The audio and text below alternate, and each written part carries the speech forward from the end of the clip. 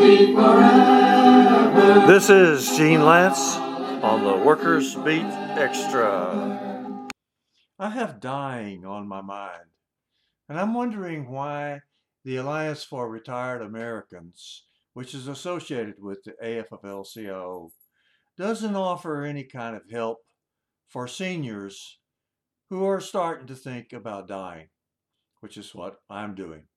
Of course, I've been thinking about it a long time. I saw in high school that one of my favorite poets, John Donne, was fixated on dying. He wrote some of his poetry while lying in his coffin. I've been especially interested in the dying process since the 1960s. There was a book by a woman named Jessica Mitford. It was called The American Way of Dying.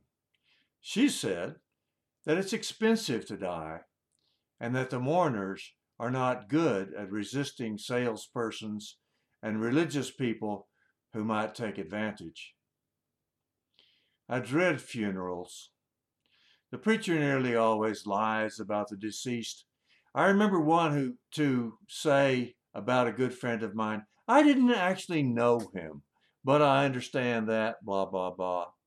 He didn't know anything about the guy, and he lied about him. Because I personally knew the man was an atheist and didn't like religion at all. But this particular preacher went right on and took advantage of the funeral process.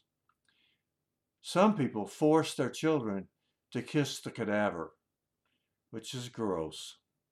Today's Washington Post fed my interest too because it had an article about something called end-of-life doulas, D-O-U-L-A-S. I had heard before that there was such a thing as a birth doula, but I didn't know there was a death doula. End-of-life doulas apparently help people with the emotional part of getting ready to die. But there's a lot more to it than just the emotional part.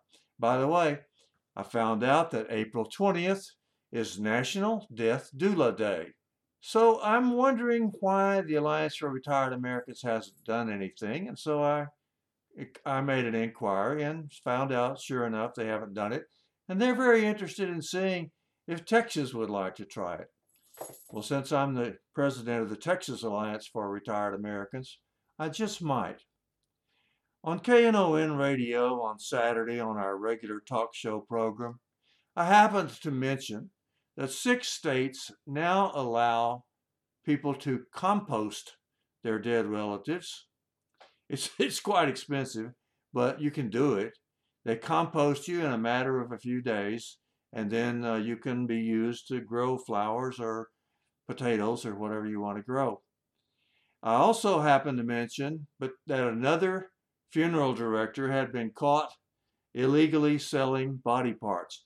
Apparently, body parts are pretty valuable, at least valuable enough for people to go to the trouble to steal skin and organs from people that go to funeral homes and sell them. That got me to thinking about it even more. But I was delighted after I mentioned it on the radio that one of our active members of the Texas Alliance for Retired Americans Dallas chapter, which is my chapter, she called the Workers Beat radio show to tell us about a lot of things that we didn't know. Most importantly, she told us that there was a volunteer organization with great ideas and that they have a website. Their website is www.funerals.org. That's the national organization, and it's a volunteer organization. If you click on Texas on their map, you get the Funeral Consumers Association of North Texas, and their website is www.fcant.org. So it's fcant.org. I found out since then at Union Plus, which is free for members of the Texas Alliance for Retired Americans, Union Plus offers life insurance at a discount, and that's a death benefit. I know that online one can post testimonials to someone who's dead or dying. One of our presidents announced that he had cancer not long ago and kind of left us with the impression, as he resigned from his post, that he didn't have long to live. So I set up testimonials online. I was able to do it for free, and 10 people gave testimonials about what a great guy he was. Incidentally, he's still a great guy, and he's healthier than I am. Anyway, one can post testimonials online. I'm thinking of that as a benefit for people who are getting ready to die. Another good benefit would be to make an online interview, kind of a goodbye statement for your relatives and heirs and the survivors. And you could post that on YouTube, and it would be accessible to the survivors, and they could use it at your funeral or at your wake or whatever you have. The end of life doulas, if they train you, if you have a doula, they might have you write your own obituary. I've seen that done. And that's a good training, I understand. That could also be done on video. When one of our members dies, like last week, we lost Rose Brown from our Dallas chapter, we always wish we could do more than just send flowers or make a donation to their favorite charity. We could, if we wanted to, organize a wake on Zoom, and that wouldn't cost anything for us, and it would be pretty easy. So I put together the things that I did know, and I posted it on the website for the Texas Alliance for Retired Americans under the title, "Are you ready to go?" And I've been asking people for responses. If you want to respond, I'm easy to reach at genelantz.org. The only trick is that it's hard to spell Lantz, which is Lantz. That's Tango Zulu. Not the English spelling, it's the German spelling, Gene Lantz. genelantz.org. Here's some of the things I've learned. People don't understand the difference between a regular cremation and a direct cremation. A direct cremation usually costs $1,000 or less. I found one for $750. And if you go to a funeral home and buy a regular cremation from the funeral home, that usually costs $3,000. In some states, they require you to buy the casket first and get embalmed and then get cremated. So it costs even more than getting buried. The mortuary, if you get your cremation from the mortuary, they're very likely to charge you to use their limo, to have a viewing, to use their chapel, hire their personnel to manage the funeral, sell you a memory package. Direct cremation, on the other hand, entails picking up the body, keeping it on refrigeration until the burial permit is received, and transportation to the cemetery. There's a lot of difference in cremations. I understand that you can shop around if you want to. You have to get death certificates, and it is recommended that you should get at least 10 copies because you don't know who all is going to want a copy of the death certificate by the time you finish all the financial arrangements. People think that they have to be embalmed because that's pretty much what the funeral director tells them. That's not true in all states. And Texas, for example, does not require embalmment. It does not require a casket. Now, when you get to embalming and caskets, you have some environmental issues. Embalming is very bad for the environment. When an embalmed body is either cremated or buried, embalming fluids are toxic. And if you cremate somebody with embalming fluids in them, all those chemicals go on out the smokestack and into the air. And it's poison.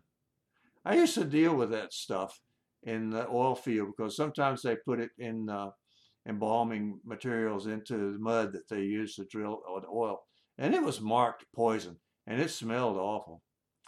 No matter how expensive a casket is, it's supposedly airtight and watertight and all that. I suppose because people think their bodies are going to last forever. Eventually it breaks down, and the embalming poisons pollute the surrounding earth, plus sometimes it gets into the water, streams and rivers, etc. Now, you're going to get charged for refrigerating the body in most places, but you don't have to do it. In Texas, you can use dry ice. You can keep a body fresh by using dry ice, and it will keep the body fresh for 3 or 4 days, which is probably time for you to do a do-it-yourself funeral if that's what you want to do. Now, a lot of people wouldn't do that because they have religious reasons and because they think that somehow the cadaver has something to do with the religious rites and procedures. Other people would argue that it doesn't have anything to do with it and that you could just dispose of the cadaver as conveniently as possible and then have a wake. Maybe you could have an Irish wake where everybody gets drunk. But anyway, you could have a wake. It's not that easy to dispose of ashes as you might think, because they're not good for the environment either. You can put them in the ocean, it's true, but I understand that from Texas law that you have to go out 6 miles from the shore to do it. So you'd have to hire somebody to take you out 6 miles before you could legally dump the ashes for free. There's lots of other options to do with things with ashes. If somebody loves oceans or fishing, they could have the ashes added to big concrete balls, which make new barrier reefs for fish. There's a website, eternalreefs.com, or they could be made into diamonds that you could keep, or bodies can be dissolved with supposedly non-toxic fluids and flushed down the drain into the city's drinking water. There are mushroom suits that eat the body, and there's, ways to do things. You can compost a body in some states just by digging a hole and putting the body down there in it. So you don't have to believe what the funeral director tells you, what the limousine driver tells you, what the cemetery plot salesman tells you. There are ways to get around most of these costs. An average cost of a funeral today is $10,000, and it can be a lot more than that. And don't forget, if you don't have arrangements made, then you're dumping it on your survivors. They're going to have to figure out your finances and how to dispose of your cadaver and how to properly deal with your memory, all on their own, just at a time when they're mourning and not really able to do anything. Here's another good website. It's called careandprepare.org. careandprepare.org. Its purpose is to educate people about end-of-life documentation and some of their options. If you're worried about your will and your estate, there's a website. It's www.freewill.com. So there's a lot that could be done if we offered a service to our members at the Texas Alliance for Retired Americans. If we wanted to. Of course, it would be a drain on our resources, and we don't have that much resources. So I'm thinking about doing it anyway, and I'd like to have your opinion. Should the Texas Alliance for Retired Americans offer some kind of end-of-life coaching or end-of-life benefit to our members? Solidarity forever. This is Gene Lance on the Workers Beat Extra.